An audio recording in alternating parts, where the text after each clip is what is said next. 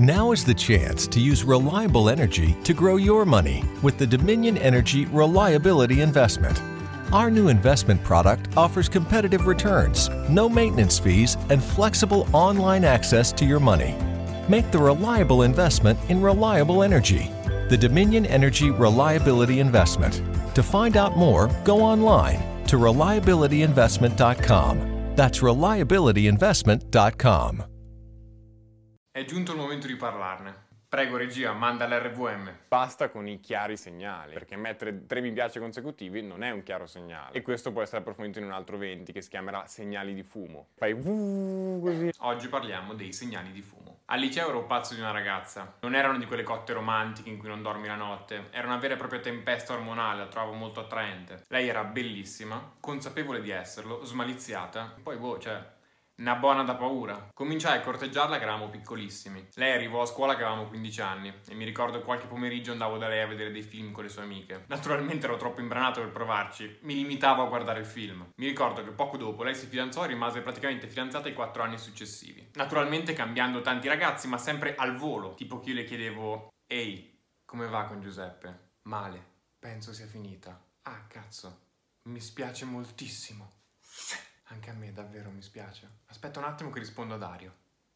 Dario? E chi cazzo è? Lei aveva questo slancio bello, naturale, zero paranoie, zero problemi. Faceva sembrare tutto molto facile e questo mi attraeva tantissimo. Giustamente se la godeva. Tutto molto bello. Però cazzo io non avevo mai modo di provarci davvero. Durante il periodo della maturità ci avvicinammo. Eravamo da lei dopo aver studiato e mettemmo su La grande bellezza di Sorrentino. E al posto di popcorn avevamo del vino rosso. Sì. Ero già un radical chic che guardava Sorrentino e ascoltava solo i cani, sorseggiando vino rosso. Preso da un misto di coraggio e ubriachezza, la baciai. Lei mi guardò e mi disse: sono anni che aspettavo succedesse questa cosa. Ma in che senso, scusa? Siamo completamente impazziti? Cosa vuol dire che aspettavi da anni? Lei ridendo mi disse: scusa, ma siamo a casa mia a guardare Sorrentino da soli a bere vino rosso. Non è un chiaro segnale? Chiaro segnale? Ma io ti denuncio. Ci conosciamo da 4 anni. Chiaro segnale cosa? E allora nella mia testa cominciarono a scorrere delle immagini, dei piccoli frammenti, delle cose piccole della nostra quotidianità e alla fine di questo flusso di pensieri intravedevo una parola nitida, chiara. Cretino! Però pure tu, cazzo, cosa vuol dire chiaro segnale? Avermi invitato a 15 anni a vedere un film con delle amiche a casa tua? Scroccarmi dei passaggi in motorino tipo taxi? Mettere mi piace alla mia foto di profilo su Facebook? Lei un mese dopo partì per fare l'università all'estero. Fine. 5 anni di chiari segnali buttati nel cesso e sono tanti anni che aspettavo che ancora non mi va giù. Perché questa cosa non accada mai più, questa è una lista di segnali di fumo. Chiare strategie di conquista che in realtà non sono chiare per niente. Mettere like tattici a 2 foto. Ci sposeremo? No. Pubblicare un contenuto legato ad una conversazione di una settimana fa sperando di attirare l'attenzione. Perché se una volta abbiamo parlato di dinosauri e tu mi metti nelle storie una foto di un T-Rex, io non penso che tu voglia limonarmi duro, penso che tu voglia fare la paleontologa. Mettere il box domande con consigliami le canzoni non è uno strumento di conquista. Rispondere al box domande con canzoni mega profonde neanche. Mettete sì a di Fra Quintale. Chi vuol capire capisce. Altra strategia? Ignorare completamente la persona che ci piace. Cazzo, bella idea! Straordinaria! Sguardi intensi, profondi e provocanti. Fatemi capire, ma voi credete di avere un puntatore laser al posto delle pupille? È tipo un codice Morse che devo guardare quando batti le ciglia? Cerco di sfiorarti il gomito. Bene il contatto fisico, questa è una buona strategia.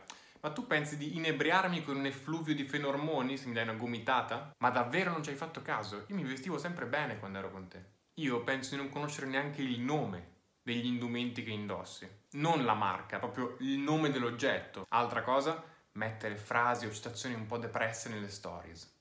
Minchia, mega sexy! Anche questa cosa ma ti chiedevo sempre i passaggi.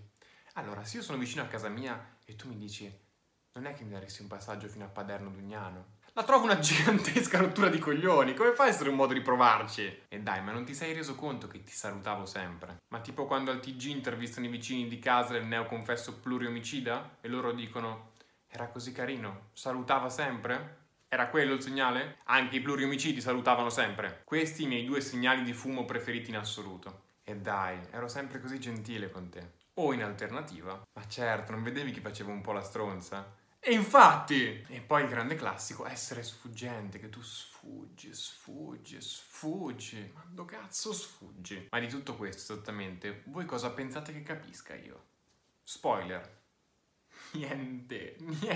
Poi per carità, a me piace moltissimo questa cosa di corteggiarsi. Molti dei ricordi più teneri che ho legati alle relazioni sono quei momenti in cui forse sì, forse no, forse sì, forse no, eccetera. Però almeno diamoci un segnale che siamo in quella fase lì. Queste sono alcune buone pratiche da considerare. Proponete di vedervi. Penso che Instagram sia il posto dove più si parla di sesso e meno se ne fa. Direct, splendido posto per fare dei sondaggi, ma vedete le persone, almeno ci si capisce. Se ci provate online e non vi conoscete, magari non attaccate con ciao aperitivo, perché se non ci conosciamo è un po' improvviso, ma neanche con quelle frasi a effetto tipo dimmi le tue paure più grandi. Oh, ma che cazzo vuoi? Saranno affari miei. Magari cercate un messaggio che mostri la vostra unicità, ma che non vada subito a scandagliare i punti più profondi della mia anima. Un po' tanto per iniziare. Proponete attività specifiche tipo mi piacerebbe vedere quel film. O mandate messaggi piuttosto evidenti tipo domani sera vorrei proprio bere un gin tonic. Ecco, la chiameremo la regola del gin tonic. Da oggi in poi tutti gli esseri umani che vogliono accoppiarsi diranno in modo fintamente casuale avrei proprio voglia di un gin tonic, / bicchiere di vino, / camomilla, / tisana allo zenzero. Quello che volete. Così a quel punto uno può tranquillamente far finta di non capire e allora bisogna lasciar perdere. Oppure uscirete insieme a soddisfare questa improvvisa voglia di tisana allo zenzero. Sono sicuro che gli uomini siano i principi dei segnali di fumo, ma questo discorso è rivolto principalmente alle ragazze. Un po' perché chiaramente la mia prospettiva è un po' perché questa cosa che l'uomo dovrebbe essere tipo mezzo indovino e capire che l'avete guardato per 0,3 secondi in più, francamente è una palla. Basta questa cosa della principessa che aspetta nella torre oppure del principe che deve succarsi tutti i piedi del fottuto regno incantato per trovare Cenerentola, perché lui, astuto feticista dei piedi, gira tutte le case del regno e lei è lì che aspetta, così.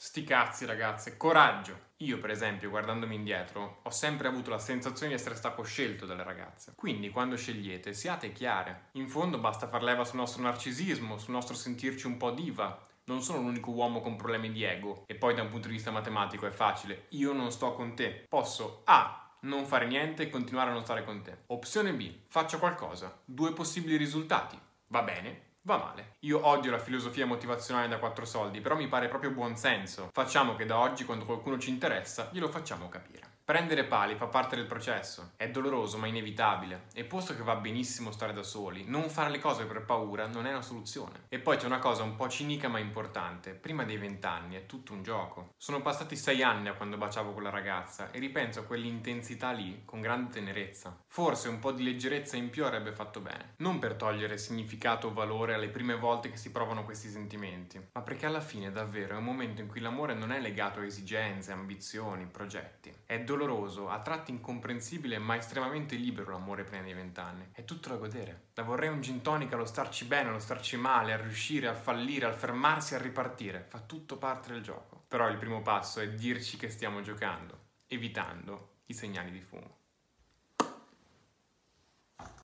When you're always rushing out the door in the morning but still want to make every breakfast count, try Blue Apron's new ready-to-cook meals that offer your favorite fresh, quality ingredients ready in minutes. With 60-plus options each week, you can choose from an ever-changing mix of high-quality meat, fish, vegetarian, WW recommended, and wellness offerings. Order now and get $110 off across your first 5 orders when you visit blueapron.com/unique.